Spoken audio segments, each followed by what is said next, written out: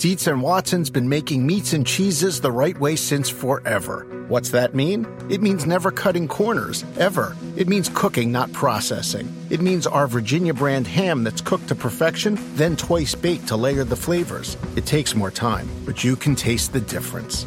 We come to work every day to do it the right way, even if it's the hard way. Because if it's not right for us, it's not right for you.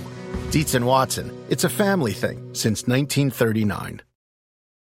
Without the ones like you, who work tirelessly to keep things running, everything would suddenly stop. Hospitals, factories, schools, and power plants, they all depend on you. No matter the weather, emergency, or time of day, you're the ones who get it done. At Grainger, we're here for you with professional-grade industrial supplies. Count on real-time product availability and fast delivery. Call, click Grainger.com, or just stop by. Grainger, for the ones who get it done. This episode is brought to you by Progressive. Most of you aren't just listening right now, you're multitasking. But what if you could also be saving money by switching to Progressive? Drivers who save by switching save nearly $750 on average, and auto customers qualify for an average of 7 discounts. So multitask right now. Get your quote now at Progressive.com. Progressive Casualty Insurance Company and affiliates, national average 12-month savings of $744 by new customers surveyed who saved with Progressive between June 2022 and May 2023. Potential savings will vary. Discounts not available in all states and situations. Hey, that was 60 minutes at its finest, and I mean that. Y'all absolutely tore them up in the second half. O-line, way to get after. Great job, right? Great team win. Great team win in all 3 phases. We know, right? Team wins come in all shapes and sizes. Team wins. Team wins come in all shapes and sizes, right? We know that. We got us a team. We're going to do something, right? But we know the formula. We got to do it 1 week at a time. Hey, we talked last night about all the different ways that you can go win football games. And the bottom line is, we said, with the human beings and the people we have in this room, the competitors we have in this room, all right, we can pick each other up at any point in time. Games can swing back and forth all day long. All right, but defense, first and foremost, you guys were our backbone today. Yeah.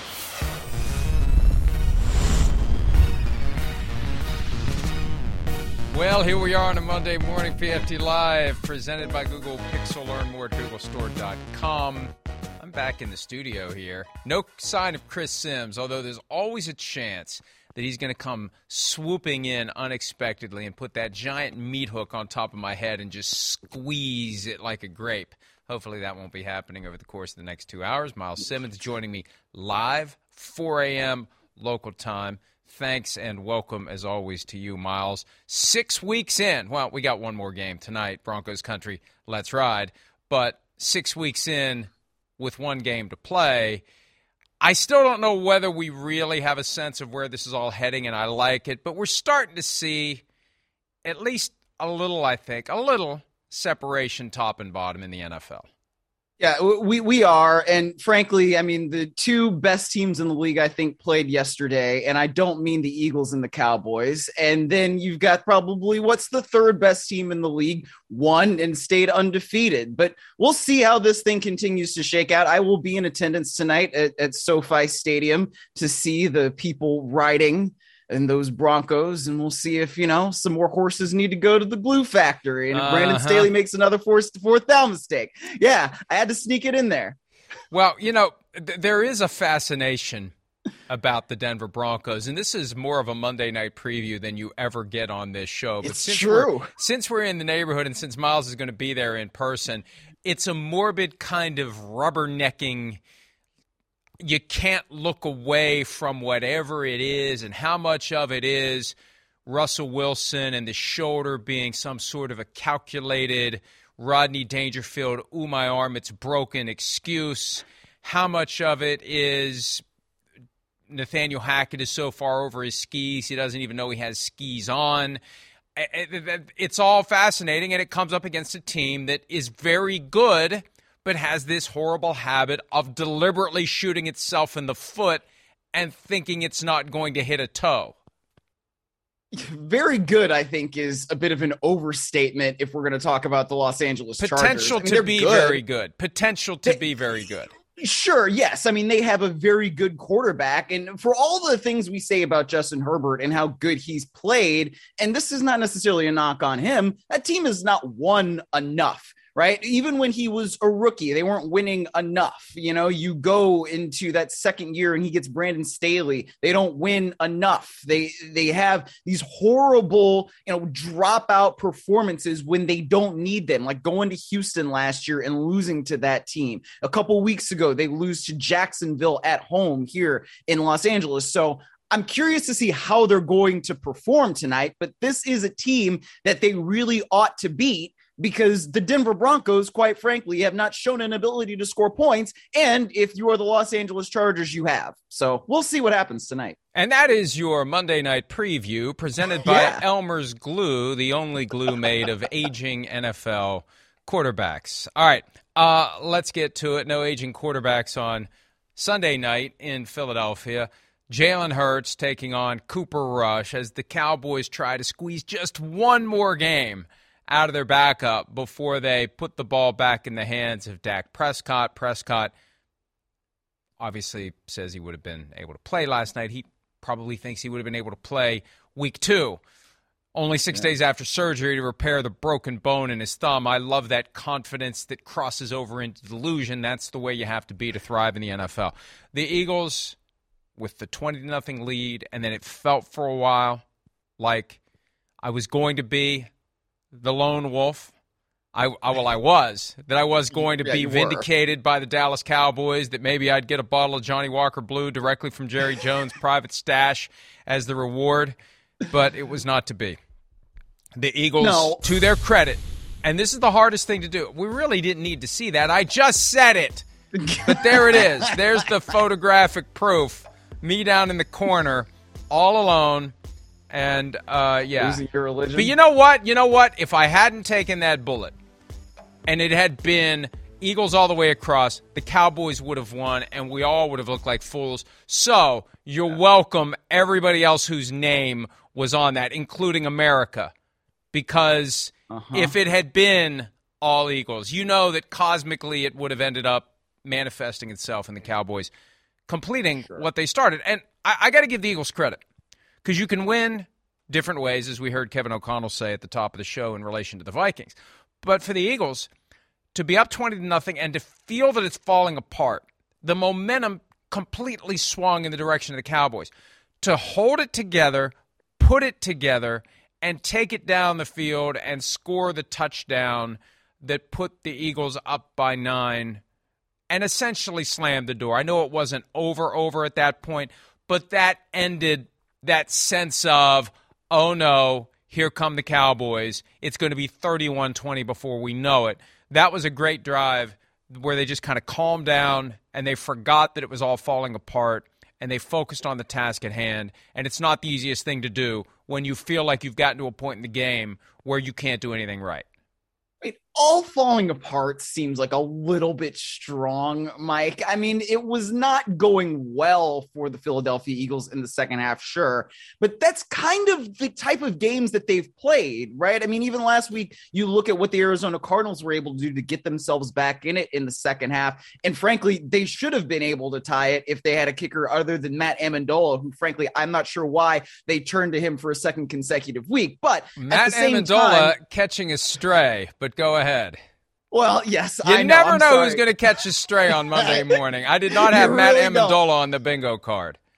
Well, sometimes, you know what? People they come up in my mind, and that's exactly what had to happen right there. But you know what? The Eagles, I mean, we keep talking about them as this most complete team right now, and I don't know if I look at the Chiefs and Bills game, which we're going to talk about in a little bit, and I still feel like those two teams are actually very complete. But if you look at the NFC, yes, this is the best team right now in the National Football Conference. Oh, Christ. Is that actually what it's called?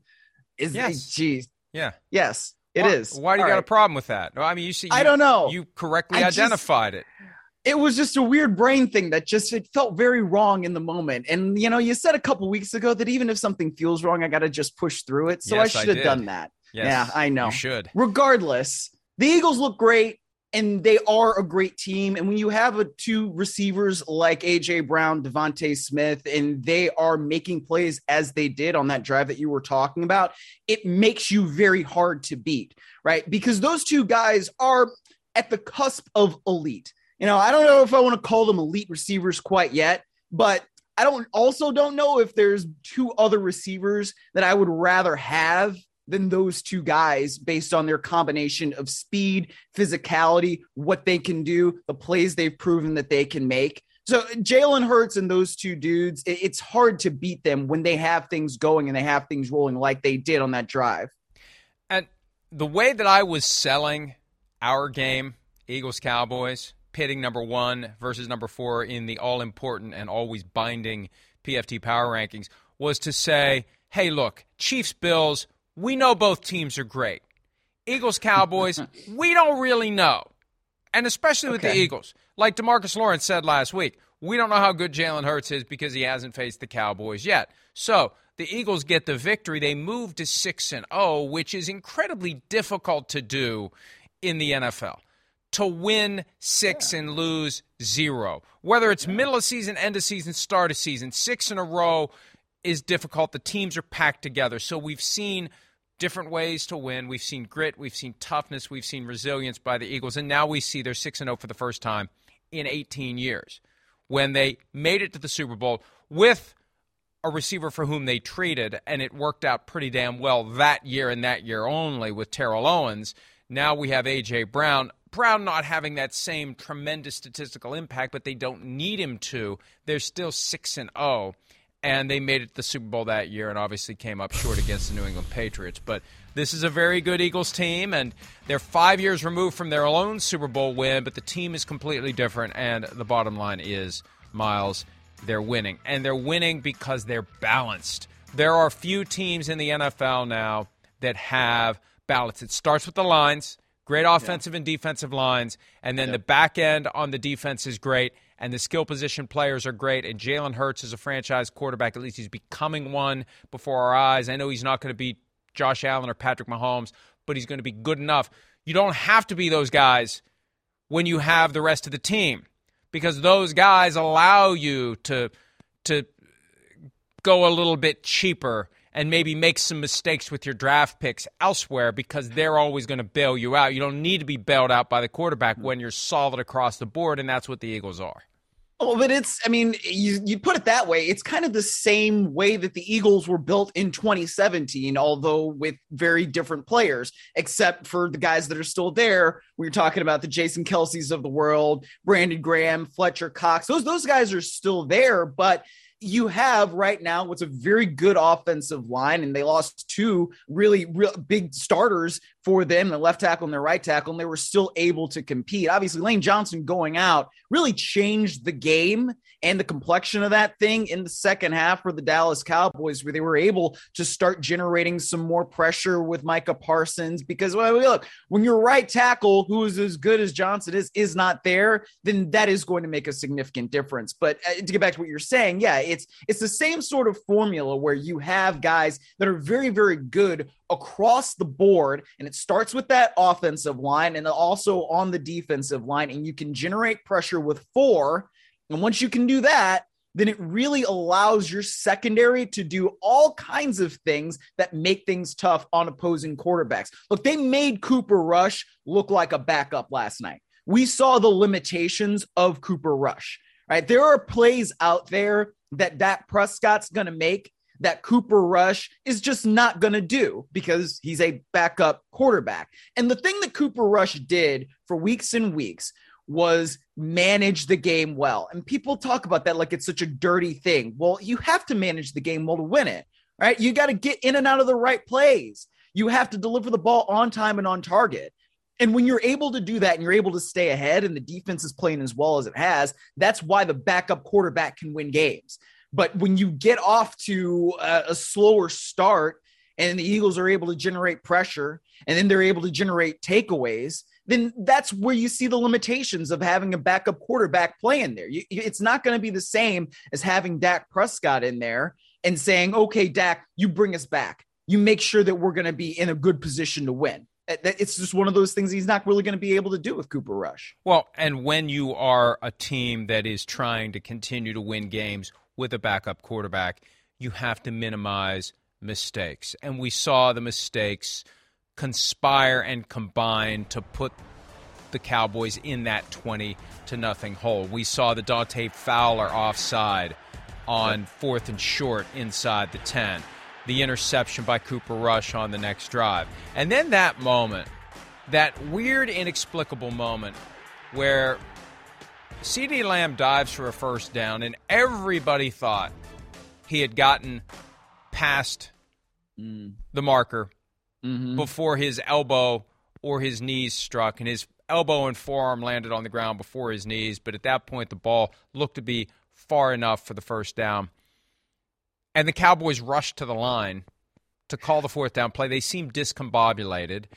They had no inclination, no indication that they were going to actually challenge the ruling on the field, the spot of the ball. And rarely can you reliably challenge a spot, because usually it's a cluster of bodies and you've got different frames of reference and what kind of view are we going to have. But it's almost like it didn't even hit Mike McCarthy's radar screen. It's like he wanted to rush to the next play so he wouldn't have to go through the mental gymnastics of considering, should I exercise my prerogative to challenge this? I don't even want to make that decision, so let's just move on to the next play. The whole thing.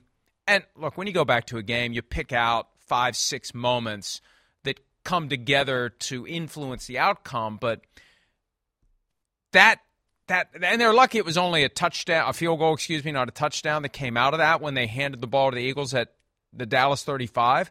But that was just weird. That was just one of those weird moments. And I think that's what made it so stunning, that the Cowboys found a way out of this hole that they deliberately dug for themselves with a big-ass shovel. And that moment was indicative. They was like determined to lose the game.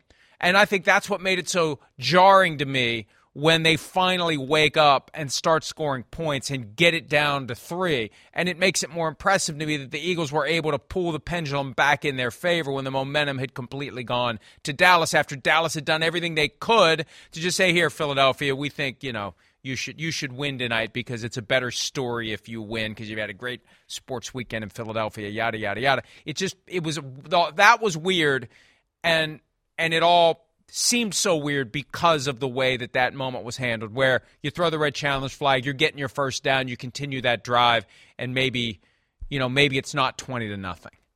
Perhaps not. It was one of those moments where you think about processes, and it sort of was like, okay, the Cowboys had predetermined that if they had gotten to a certain spot, that they were going to go for it on 4th down. And when you do that, you want to get to the line because it keeps Philadelphia in that same personnel grouping, and you want to make sure that you're trying to catch the defense off guard a little bit. But when it's that close, then there should be some sort of mechanism where somebody's like, hey, whoa. Like, we should maybe challenge this, because it really did look like Lamb had stretched the ball over that line to gain on that dive. So I understand what happened and why it happened, but yeah, you can see it right there. Look where his elbow is down. Look where the marker is at the yard line. I mean, it's right at the stripe, and you can see that the football is right at the stripe. So that obviously would have been somewhere where McCarthy could challenge, and then they could have gotten that first down. And who knows, maybe they have to punt after the next set of downs anyway. But it's still maybe one of those game-changing plays. You're right, Mike. There are sort of 5-6 moments that you can point to. That was definitely one of them. One of the things Sean Payton always says about replay review, when you're the coach and you're the one that's got to make the call as to whether or not you're going to find the red flag, and as we know, as Jeff Fisher proved, sometimes it's not easy to find the red flag. But first you got to find it, then you got to throw it. Peyton says when it's clear and obvious. Jeff Fisher catching a stray. When it's true, well, I got more. When it's truly clear and obvious, you're hearing all the voices in your headset of challenge it, challenge it, challenge it, challenge it. When it's close, it's crickets. Maybe that's the ultimate litmus test. They are the 50 drunks in a bar that Mike Holmgren once spoke of. They are the ones who fill the coach's ears with challenge, challenge, challenge. And my guess is Mike McCarthy was hearing crickets when he shouldn't have, that somebody should have seen, man, CeeDee Lamb got it, and they should have been screaming to Mike McCarthy, find that red flag and throw that red flag and extend the drive. So, again, you can never – I'm not going to say never. Sometimes something like that happens right at the end of the game, and it's much easier to say that's why. For something like that happens in the first half, it's hard to say that's why. But it was just one of several things that helped the Cowboys find themselves down 20. They admirably turned it around. The Eagles admirably held on. Here's Nick Sirianni after the game talking about his team's performance in their effort to get to 6-0. Around any corner, within every battle, and with the dawn of each new day, the threat of the unexpected, the unpredictable, and the unrelenting lies in wait. But Marines will always be there. They are the constant in the chaos. No matter the battlefield, Marines adapt to win, defeating every shifting threat, protecting our nation's future. The few, the proud, the Marines. We got to play a complete game. We know we got to play a complete game. And what's exciting about being 6-0 and not playing a complete game yet, in my opinion, and the players will tell you the same, is that there's only room to get better, right? And that's our goal. And so, if I felt it coming, I'd try to do something about it. I'm not sure. I think every time we get ready to go for a drive, I look at the offense, I look at Jalen, and I look at AJ, and I look at Devontae, and I look at Dallas, and I look at that offensive line and Miles Sanders, and I'm like, we got a chance to go score right here, right? No matter what the situation. That's a heck of a defense right there. Man, that's a really good defense. Parsons, Lawrence, Diggs, those are prime time. They're really good players, so they made it hard for us. But every time I have confidence going out there just because of who we got in that huddle. It's funny, we hear that all the time. Team needs to play a complete game, needs to play a complete game. If that happened, the final score would be 53-10. Like, you don't have to play a complete game to win. I think what happens is coaches see how well a team can play. And you put a few drives together, you put a half together, you put a quarter together, and that's enough to ultimately win. But then you have to still sweat it out. I think every coach would love to get to a point where they're up 38-3, late in the third quarter, they can empty the bench and they can just relax, which of course makes that not a complete game because you deliberately take your foot off the gas pedal late, but that's where they're trying to get. It's perfect start to finish. There's no mistake, but it doesn't happen because the other team always has a plan that directly conflicts with your plan, and you're not going to win every play, every drive, every moment.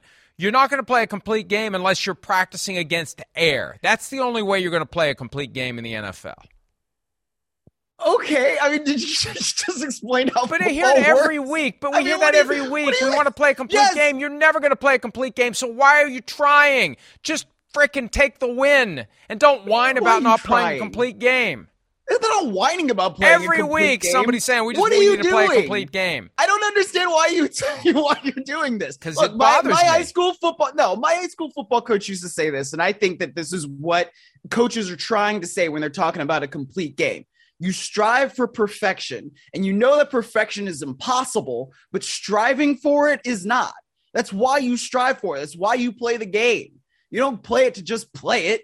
You play it so that you can execute at the highest level that you possibly can. I didn't completely quote him. I didn't say you play to win, but you play it so that you can do everything that you try to do. You want to completely execute your plan. And yeah, you don't want to have so many flaws. You know that things are going to happen. As players always say, those guys get paid too, right? As you just said, they have a plan, and everybody's got a plan until you get punched in the mouth. But you have to be able to do what you can do to win. And if you talk about a complete game, you want to keep guys motivated. You want to say, hey, we won, but there are still ways we can get better. Because if you don't get better, then you're going to end up like the Arizona Cardinals, where you start out 10-2 and you end up losing the division. And then you play a non-competitive playoff game to the Los Angeles Rams. You have to continue to elevate the bar every single week. And that's why they keep talking about complete games like this. So basically what you're saying is all this talk about playing a complete game is a con. It's a grift on the players to keep them from getting it's soft. Not really a That's con. what you're telling me. You're telling me it's a ruse to get guys to not get soft. I think there's a way to be realistic about the fact that you're not going to play a complete game and still strive for perfection on every snap. But apparently we have a philosophical difference, and that conversation is keeping us from having a complete show. So I'm just striving for a complete show. All right. Are you? No. The Cowboys are now 4-2. They're third place in the NFC East thanks to the New York Football Giants, who are 5-1. Although the Cowboys do hold the head-to-head tiebreaker, they will play again on Thanksgiving, and that promises to be a great game between those two teams. Cooper Rush's win streak comes to an end. Dak Prescott says he plans to play on Sunday against the Lions.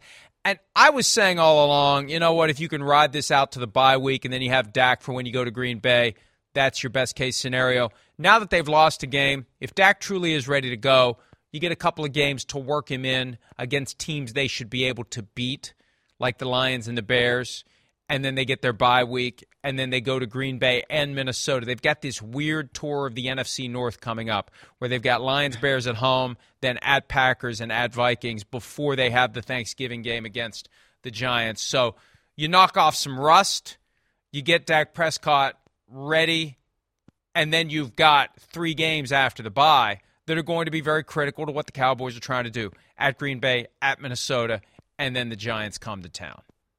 Yeah, it is a really big stretch for them, and I think you're right about kind of easing him back in there, and we'll see what the Lions are going to look like after their bye week. I mean, they have a lot of adjustments that they obviously need to make on defense, but if you are Dak Prescott and you are the Dallas Cowboys, it's probably pretty nice to go in and you are going to face a unit that has really not been very good defensively in the Detroit Lions. I mean, you talk about easing a guy back in there. That's a game where you can maybe get yourself right. So it's going to be interesting to see how Dak Prescott looks with this offense and what it does to have your quarterback return and how that can open things up a little bit more for guys like Gallup, for guys like CeeDee Lamb. I mean, we don't necessarily know just how good this Dallas Cowboys offense can be, because the only time we really saw it was in week 1, right? And even then, I mean, they're going against a Bucs defense that played extremely well in that game. So now as we see them come back and they're going to be facing a little bit lesser units, we'll see really where the Dallas Cowboys are. But I mean, I think that they should end up being one of the top teams in the NFC, but they may not actually end up being that just because of the way divisions work. Right? You win your division, then you host a playoff game. The Dallas Cowboys might end up actually being one of the, 2 or 3 best teams in the NFC when it comes to record, but they might not host a playoff game because they might not be as good as the Eagles. So that could be really interesting. What's amazing is we've gone through this stretch of several years now where the only team in the NFC East that was going to the playoffs was the team that just happened to be the best of 4 bad teams. Now we're looking at 2, maybe 3 teams that will come out of the NFC East. I mean, you look around the rest of the NFC, right now it would be 3 playoff teams from that division. Should be, yeah. And maybe it will stay that way, even as those teams in that division continue to cannibalize as they play each other, and there will be another Cowboys-Eagles game, there will be another Cowboys-Giants game, and there are still 2 Eagles-Giants games to come as the season moves forward.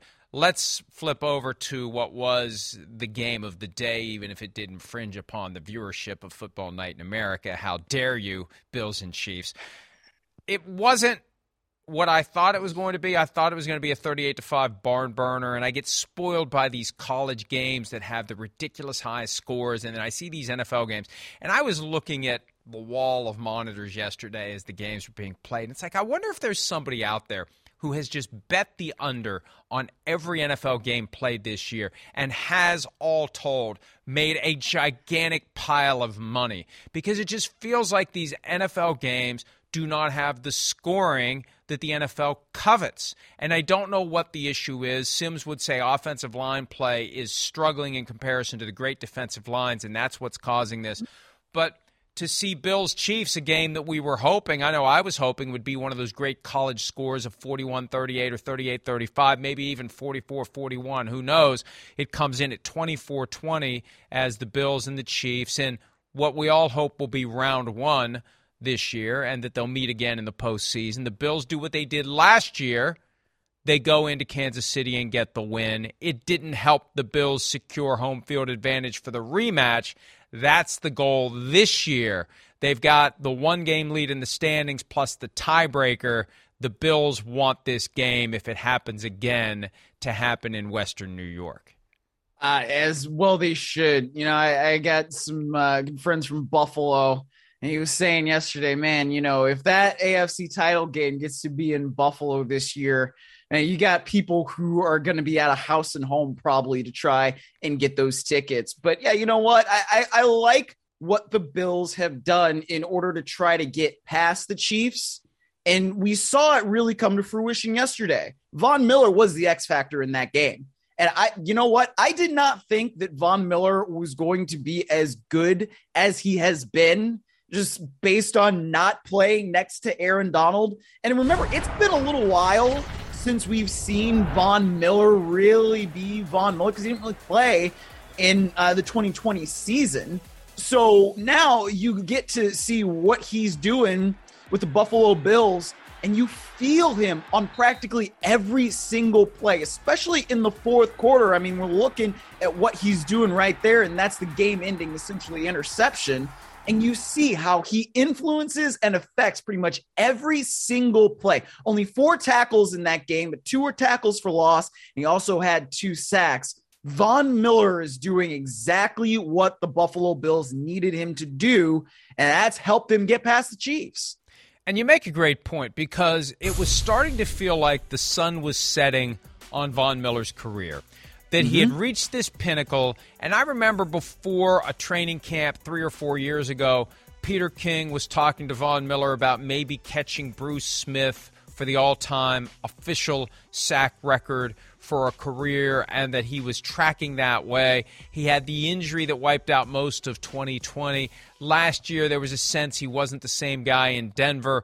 The trade to the Rams, it wasn't like, hey, they're getting LT in his prime, and he got better as the season unfolded, and we thought it was because of the presence of Aaron Donald that was sparking this Von Miller rebirth, and then he's a free agent. Anybody could have signed him. There was chatter maybe he goes back to Denver. He wanted to stay with the Rams. The Bills do the thing, Miles, that they didn't do last year, and they could have done last year. They could have gone after Von Miller when he was available in trade. They could have signed OBJ when he became available, and if they had made those moves, maybe they had already won the Super Bowl by now. But they made that bold and brash statement. They went after Von Miller, overpaid for Von Miller, and they're still getting plenty of toothpaste in the toothpaste holder. And Von Miller is paying off for the Bills. And so far, again, we know last year beating the Chiefs in the regular season ultimately meant nothing for the Bills' broader goals and aspirations to have a complete season. They don't want just a complete game. They want a complete season in Buffalo. But this one is far better than the alternative of losing, and now they just have to continue to compile enough wins so they're the 1 seed or close enough to it, higher on the playoff tree than the Chiefs, whatever that may take, and then the Chiefs have to come there. Hopefully we get the rematch. I still continue to be concerned that one of those teams is going to lose in the divisional round because they're thinking ahead to the next game. I hope that doesn't happen, because we all deserve to see. And I know Jets fans and Ravens fans and fans of other teams that are in the mix are going to get pissy about that. It's like, hey, what about us? We still kind of all want to see Bills Chiefs. And deep down, those fans probably want to see Bills Chiefs again, too.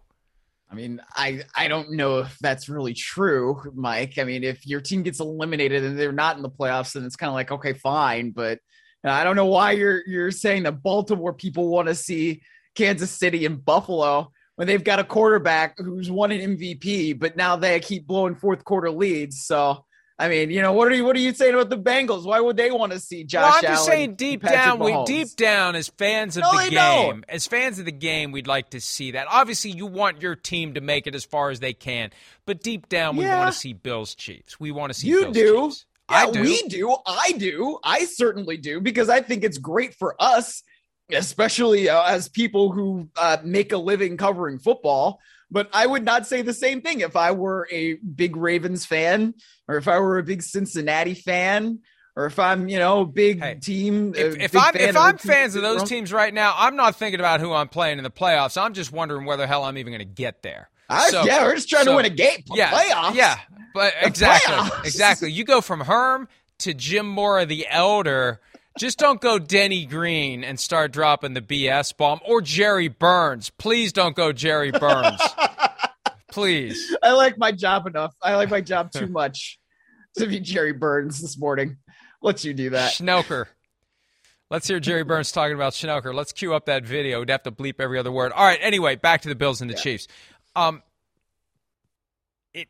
As I said earlier, it wasn't the shootout we thought we were going to get, but it came down to which quarterback can make the big throw in the big spot. And that throw from Josh Allen, and we were watching this in the studio, the moment he does the little thing with his hand, it exudes a confidence to me. As soon as he let go of the ball, I said touchdown. I had no idea where it was going. I had no idea whether or not the receiver was going to hold up his end of the bargain. But sometimes there's just so much confidence that is being exuded from the quarterback that you know that ball is going to a guy who is going to catch it. He does the little thing there. It's like, that's a touchdown, and there it is. And Dawson Knox makes a great catch because that thing was a laser. You got to get used to catching that thing that is coming in 100 miles an hour. But great throw, great catch, great outcome. And then they still had to hold, as we already showed, the interception that slammed the door on the Chiefs. But Josh Allen is special. Patrick Mahomes is special. As Sim says all the time, they are clearly the best two quarterbacks in football. I don't know who number 3 is, and I don't care. Those two are the top two. Yeah, I would certainly agree with you on that. And when you have those two quarterbacks and they play at such a high level so consistently, we're a little spoiled, I think, to see those two guys. I mean, it basically is the new Manning Brady, right? What's what I grew up watching, and that's what we saw for about a decade there in the AFC. And now we have these two guys, and you just hope that they can play for as long as they possibly can, and we can continue to see them at the top of their game for as long as we possibly can. But I thought another really big factor in that game was Stephon Diggs.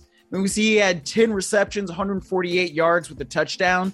In that game that they had in the divisional round, the Chiefs really, really shut him down. I think he only had 3 receptions, something like that. He had like 10, 15 yards. Not really a big factor in the game at all.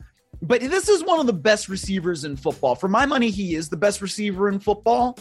And when you can get him involved like they did, and when you don't allow the Chiefs to take him away as they did, I mean, that tells you a lot about where the Bills are as an offense. And I really, really love just seeing things like this, where he's one-on-one and Josh Allen says, hey, man, I'm going to you.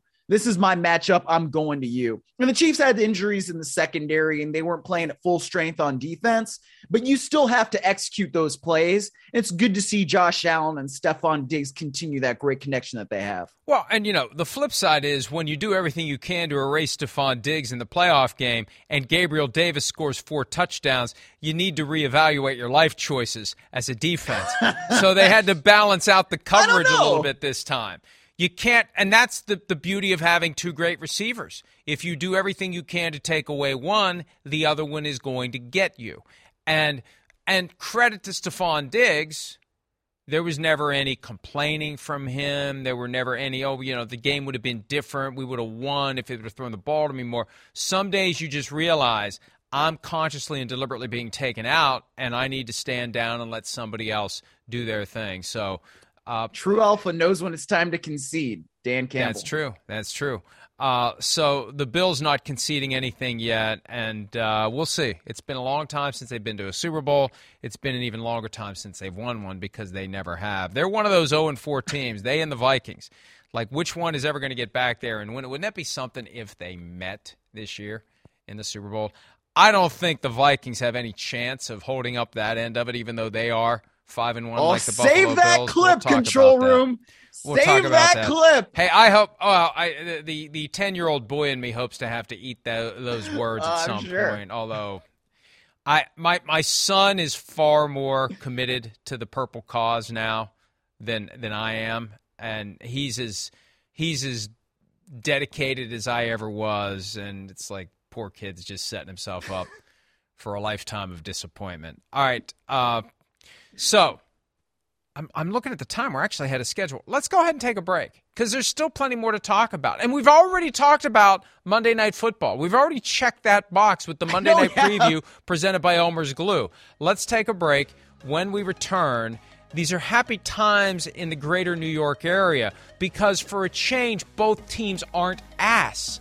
Both teams are the opposite of ass. The Jets and the Giants both win. We'll talk about their victories. Say it, don't spray it, Tommy, when PFT Live, presented by Google Pixel, continues right after this.